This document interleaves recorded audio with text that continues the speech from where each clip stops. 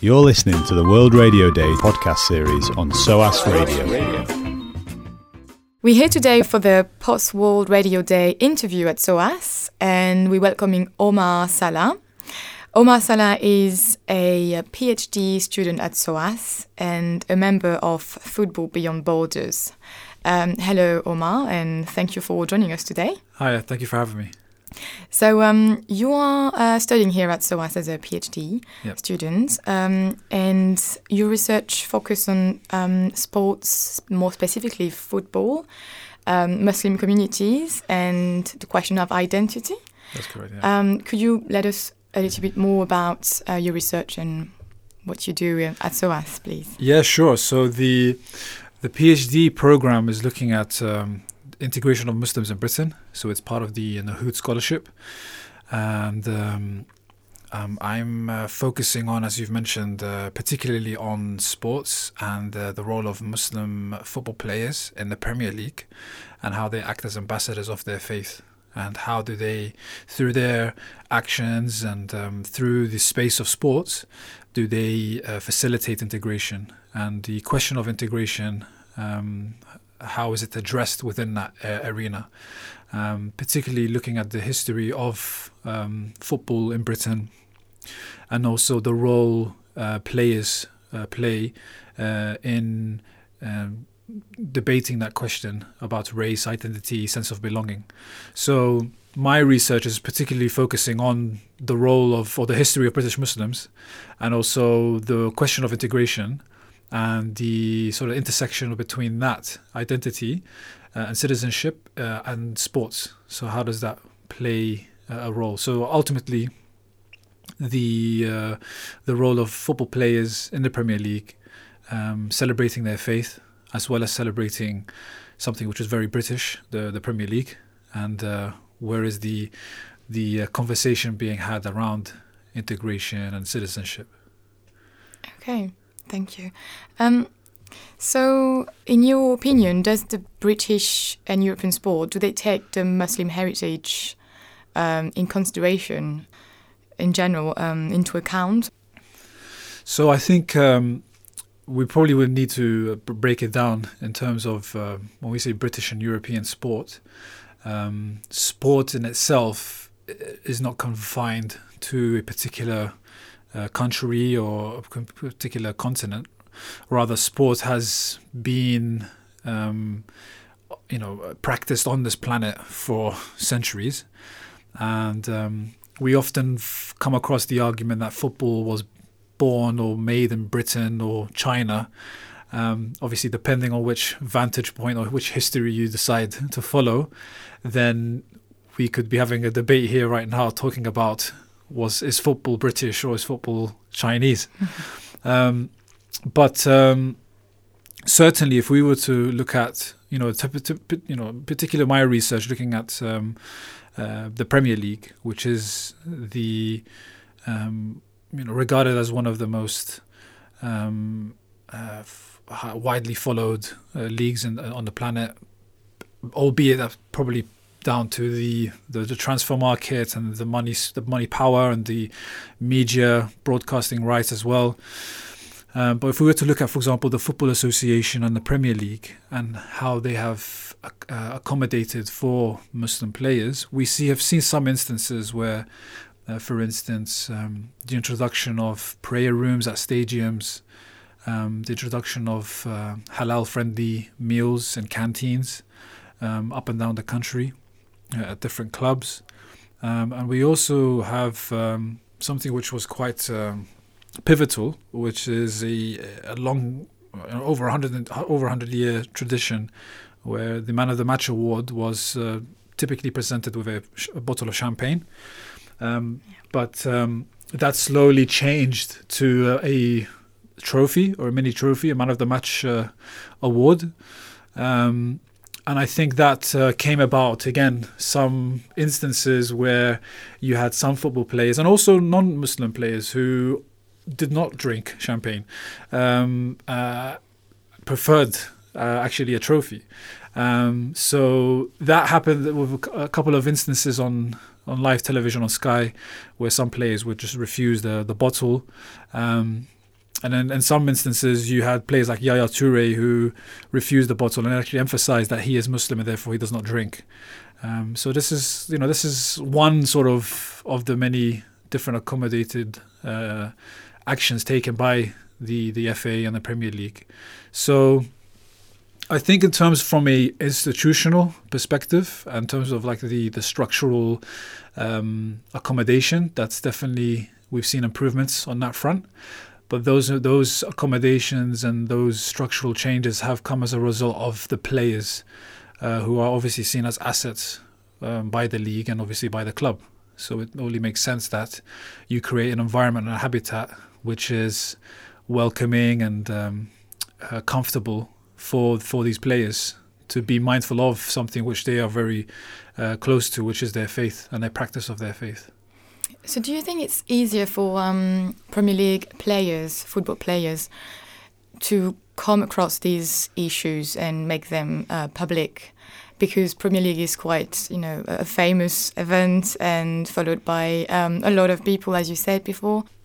I think, again, there's two things there. One is obviously the sport industry and the role leagues and obviously media broadcasters play. I think that's it would be unfair to say that the Premier League is almost like a penicillin for sports in societies. So we have to bear in mind that sport in society, i.e. grassroots sports or activities that happen on a local level, are very much different to the habitat and environment in mega sporting industries like the Premier League. So because what we're dealing with on a local level is obviously identity politics. We're dealing with people who are actually very much invested in their daily experience of being themselves, as a citizen of this country. Whereas for football players in the Premier League, for instance, they are almost seen, they are employees, and they are paid to do their job. And it's almost like, for me to excel in the work that I do, I will need these different criterions. I should, I eat halal meat only. Therefore, in order for me to excel in my performance from a science-based approach, then doctors and club doctors would promote, halal meat in the canteen in order that I don't miss out on, the vital nutrients and vitamins and for instance, chicken or lamb or beef, etc., etc. So it's almost, because it's very focused on a performance level from mega sporting industries, it's less focused on identity politics, whereas sport in society, it is very much part and parcel of how we live and how we are perceived and also represented. So, for instance, where I do think there is an intersection between the Premier League and, let's say, sport in society, is where you have people like, for instance, Mohamed Salah, who after every goal he scores, he prostrates. He is someone who is outspokenly, talked about his close affinity to the Islamic faith. You've had Liverpool fans singing the famous song about him seeing him in a mosque, and they'll convert to Islam if he scores more goals. I think that it transcends down to sort of the local level sporting activities, because as fans and as also as citizens of the country, we have that affinity, we have that relationship, we are able to have that message sort of filtered down to us. So I do think that instance, you have people who are able to bring about some form of influence when it comes to identity politics, faith and sport. More so if you have people like Ibtihaj Mohammed, who is the first Muslim female fencer and was the first Muslim hijabi to lead the US Olympic team in the last Olympics. And I think that, again, what does that mean to local sporting activities is it transcends down the identity of, or the meaning or the definition of the hijab and sport, that actually it is possible, right? And it sort of takes away that sort of complex, if you will, from people who actually harbor racist views, for instance, and actually there is a change there of influence and perception. So I do think the agency that these players have are pivotal, because they can play a role in actually ridding or fueling, rather, depending on what their motives are, local sort of politics and identity questions when it comes to sport. However, I do take that with a pinch of salt, because I do believe that these players are ultimately there to do their job and are paid to do their job. And they are not in somehow given preferential treatment because they are of a particular faith. Rather, it is more about ensuring they have the right habitat to work in, to ensure they have an enhanced performance for their team. So as much as all the great stories we hear about prayer rooms in stadiums and in different training complexes and facilities, and obviously the introduction of halal meat, etc., all of these are great to talk about. But ultimately, if we had players who were not performing, then that wouldn't be the topic of the discussion. It would more be about the players not performing. So that's where the important distinction rather should be made. Thank you. That makes me going back to women, actually, because as you say, you can have this type of influence if you're a player already and if you're included in the fields. Yeah. And that makes me think about how some women wearing hijab have not been accepted on the field, in basketball especially, with the FIBA that still puts a ban on wearing the veil on the field. And then you have these advertising from Nike, big brands, advertising pro-hijab campaign, the performers hijab. Where do you see this intersection, between sports, identity, politics and business as well? And what extent do you think that plays into achieving here, Muslim women players' causes? What would be very interesting is to look at the role of these major corporations, for instance, who are involved in the sporting industry, how they have changed their way, and they're particularly looking at their marketing appeal to particular groups in society. So if we look at, let's say, for instance, Muslim women who wear the hijab, and the role or the tactic being employed by these different major corporations, almost to sort of say that we are empowering you because now our label is now on your piece of clothing. And I think that's quite problematic, because women, or particularly Muslim women who do wear the hijab, are empowered anyway. So the starting point isn't they are now more empowered because X brand now has its logo on the hijab. And I think it's a very slippery slope, because we can easily fall into the trap of believing that brand does believe in the empowerment of Muslim women who wear the hijab. And I think ultimately what that is really, if we wanted to boil it down and look at, let's say, the liberal economic policies of the way the world is today, and particularly within the commercial and corporate world, it is about profit. It is about, identifying emerging markets, identifying new possibilities. And, I remember a discussion having with some Muslim women who wear the hijab, that they've been wearing this hijab and playing sports for many decades. Just it happens to be that X brand has now put its logo on the hijab. Suddenly it's become now acknowledged. But what about the previous years that Muslim women have been wearing the hijab and also playing sports? So they've been breaking down barriers before X brand has come in and, pushed a massive marketing appeal towards that area. So for me, it's just making sure that the discussion around empowerment and identity politics is not conflated with the motives behind such corporations, because ultimately what they're after is profit. And if it means that they paint themselves in a much more welcoming and receptive look on BAME communities, then it will do that. So it's almost a win-win for them to get themselves involved in such a situation. But then if we go back to the idea of Muslim women and hijab and their struggle in playing basketball with the hijab or playing other sports with the hijab, then where were the corporations and where were the sporting labels in that discussion? Do you see what I mean? So I think ultimately we don't need to feel that we are our value or our worth rests with such major corporations.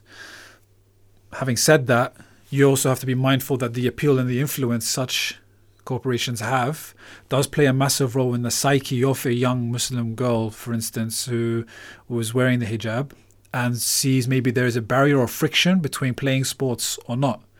So I do think, for example, that like the likes of Ibtihaj Muhammad, Rimla Akhtar, who is one of the first female Muslim female to be on the FA Ethics Committee.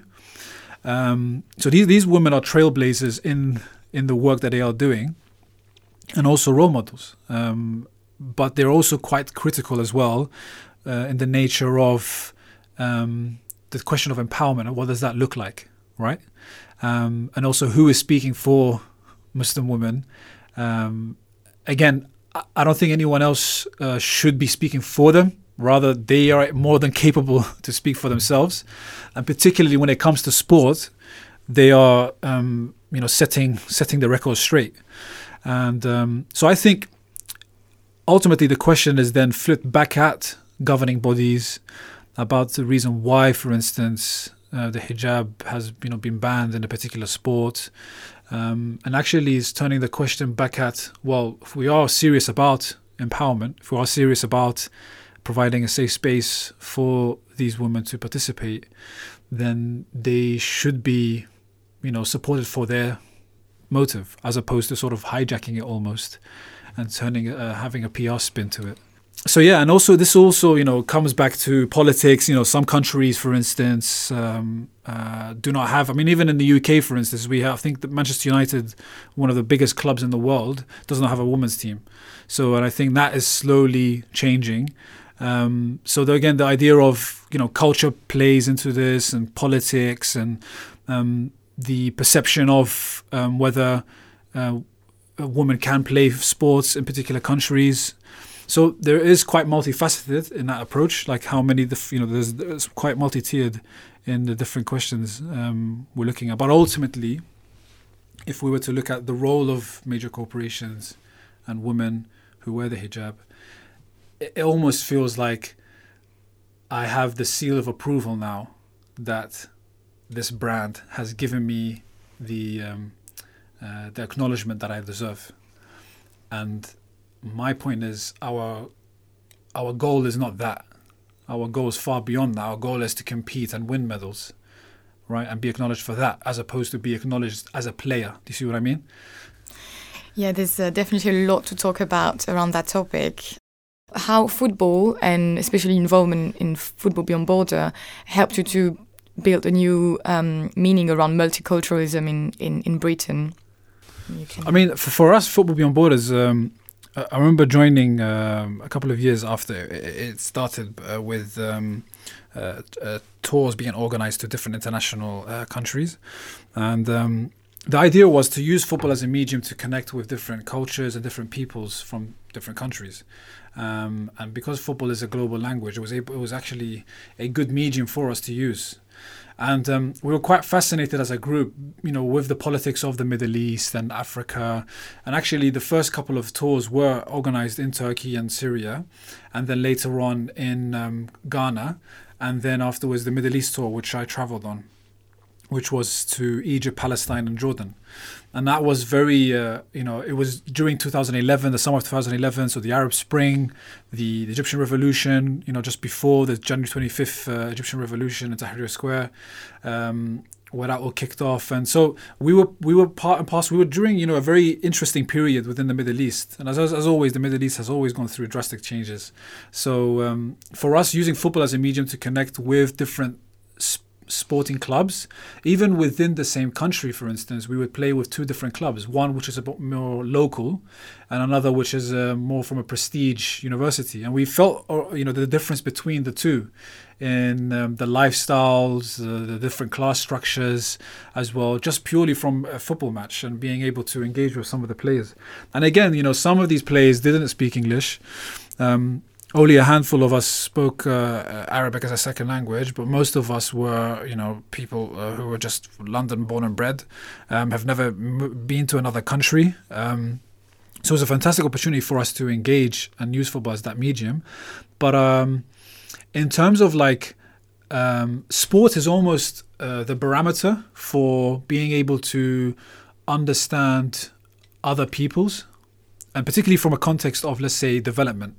And so from more local grassroots level, and excuse me. And I say that because what it enabled us with was to understand the other three for a shared passion, which was sport, and for us it was football, and it was also an ability for us to convey a message much easier by connecting with people, again, through the shared medium. So for us, the question of Palestine was very important.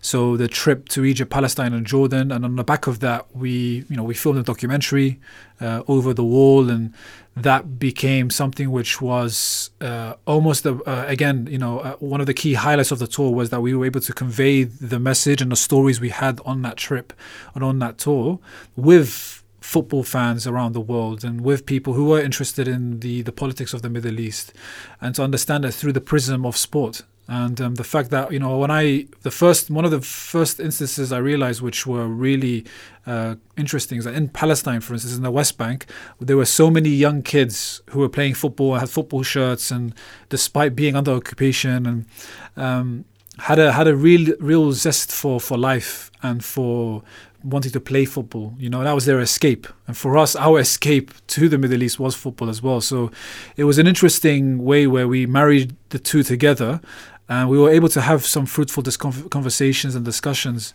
around very tough topics. And I think you look at, many anthropologists and academics are actually using sport as a medium to bring out, let's say, for instance, mental health conversations amongst men who are not, probably less inclined to talk about these things, but within the scenario or setting of sport and teammates, etc., within the dressing room and changing room, they are more inclined to actually share these stories together. So, and we see, sport in conflict zones, how does that, work? And we see, for example, in the case of South Sudan, days after the announcement of its independence, there was a football match that was organized because, again, it brought the nation together.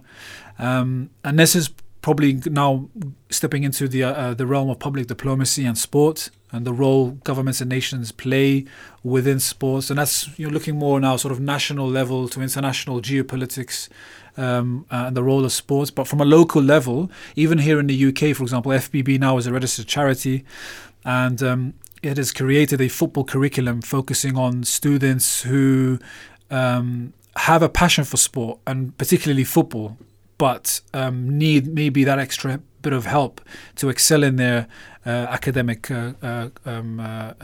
career or classwork or homework, etc. And we've seen some amazing results where a lot of the students are more receptive to the staff and behind FBB because they have that relatability and they have that connection with sport. So, and also it's a medium again to work on transferable skills which you can take throughout your working life. So, for example, teamwork, communication skills, social media now. There's just many different accounts that young kids in particular are engaged with and follow. So that's a good medium as well to connect with. So I think in terms of the key question of multiculturalism, again, I would not say that sport is the remedy for racism. Because again, sports, what you do find is a lot of racism spiked as well within these arenas. Hooliganism as well, ultra fans. A lot of politics is involved in sports, political symbols, slogans, boycotting matches, for instance. So it's a space ultimately, but it's a space where, because of the nature of the sporting industry now, you have major broadcasters and media corporations so much focused on sport because of the fact that its revenue it can bring in. So we've seen BT Sport, outbid Sky. This is unheard of, but it outbid Sky around over £5 billion to gain the rights for the Champions League. And so one asked the question, £5 billion to show or to air live matches from the Champions League. And there is a market there. There is a market for this. And the NBA, likewise, the Super Bowl, the Olympics, the World Cup, all of these sporting spectacles are ultimately generating revenue through commercial sales, through media broadcasters. And ultimately, you as a player are under the microscope. And this match or this spectacle is beamed out to millions of viewers across the world. So that's why I would say it's not the penicillin to society's problems and issues. Rather, it's part of society and not part, because it has its own bubble. But it's also under the microscope, and therefore any action you do or any word you utter or any goal you score or any own goal you score is only further highlighted and across the world. So for that, I think it is a tool. Like many forms of diplomacy, it is a tool. And I think with any tool, you can use it for your benefit, for the benefit of the community, or it could be used for your own detriment, on the detriment of the community. That was my last question. It was a very interesting discussion. Is there anything you would like to add? Well, probably just to say that, again, that our fascination with sport and public diplomacy, I think we look at, for example, the recent case of the Winter Olympics in Korea. So obviously the relationship between the US administration and the North Korean administration is quite interesting. That, again, this feeds back into the point that I made earlier with regards to sport as a space and having different nations come together. So it's almost like a summit where you have various nations come together, and also and the Olympics is that. It's almost a summit of different nations within a sporting spectacle. That's pretty much all it is, really. It is a medium, again, of maybe softening relationships or even hardening relationships between different nations. And we see this through the role of Nazi Germany and Hitler when they hosted the Olympics in the 1930s. So that was, outrightly used as a form of propaganda, which backfired. And different nations will seek to host a major sporting event in an effort and the intention behind doing that to soften their perception amongst different nation states, and obviously to widen their appeal and to different nations through the tool of tourism. So there is all that aspect as well, that there are many ways of looking at it and it almost goes back to our initial point about mega corporations being involved in the hijab, etc. What is their motives, right? And what are the motives of the Muslim women who are wearing the hijab? They're quite different, but where they do meet is at sport, and it is almost like, well, do I take the opportunity where I know there will be a platform here, and there will be many, many millions of people following and watching this, and it's just down to me to control that narrative. And we see this with Colin Kaepernick as well in the NFL, where he fought very, very strongly with this Black Civil Rights movement, and again used that medium where many, many people follow the NFL in the States and now across the globe because of his action. And he's been able to sort of further echo his message towards many, many millions who even probably didn't follow the NFL previously.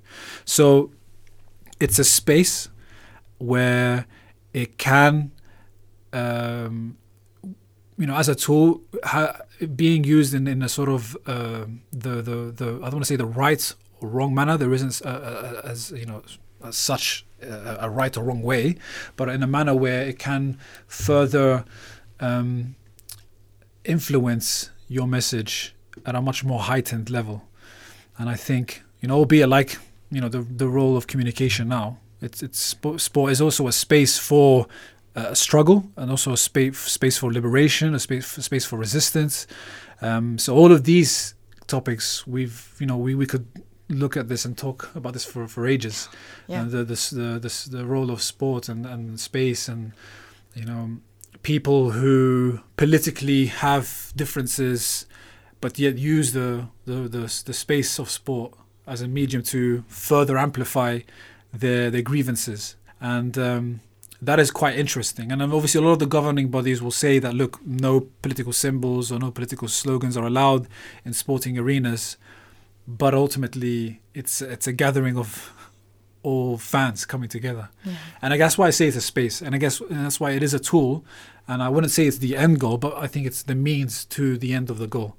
And I think with that, I end with a pun intended. Thank you so much, Omar, for joining us today. Thank you.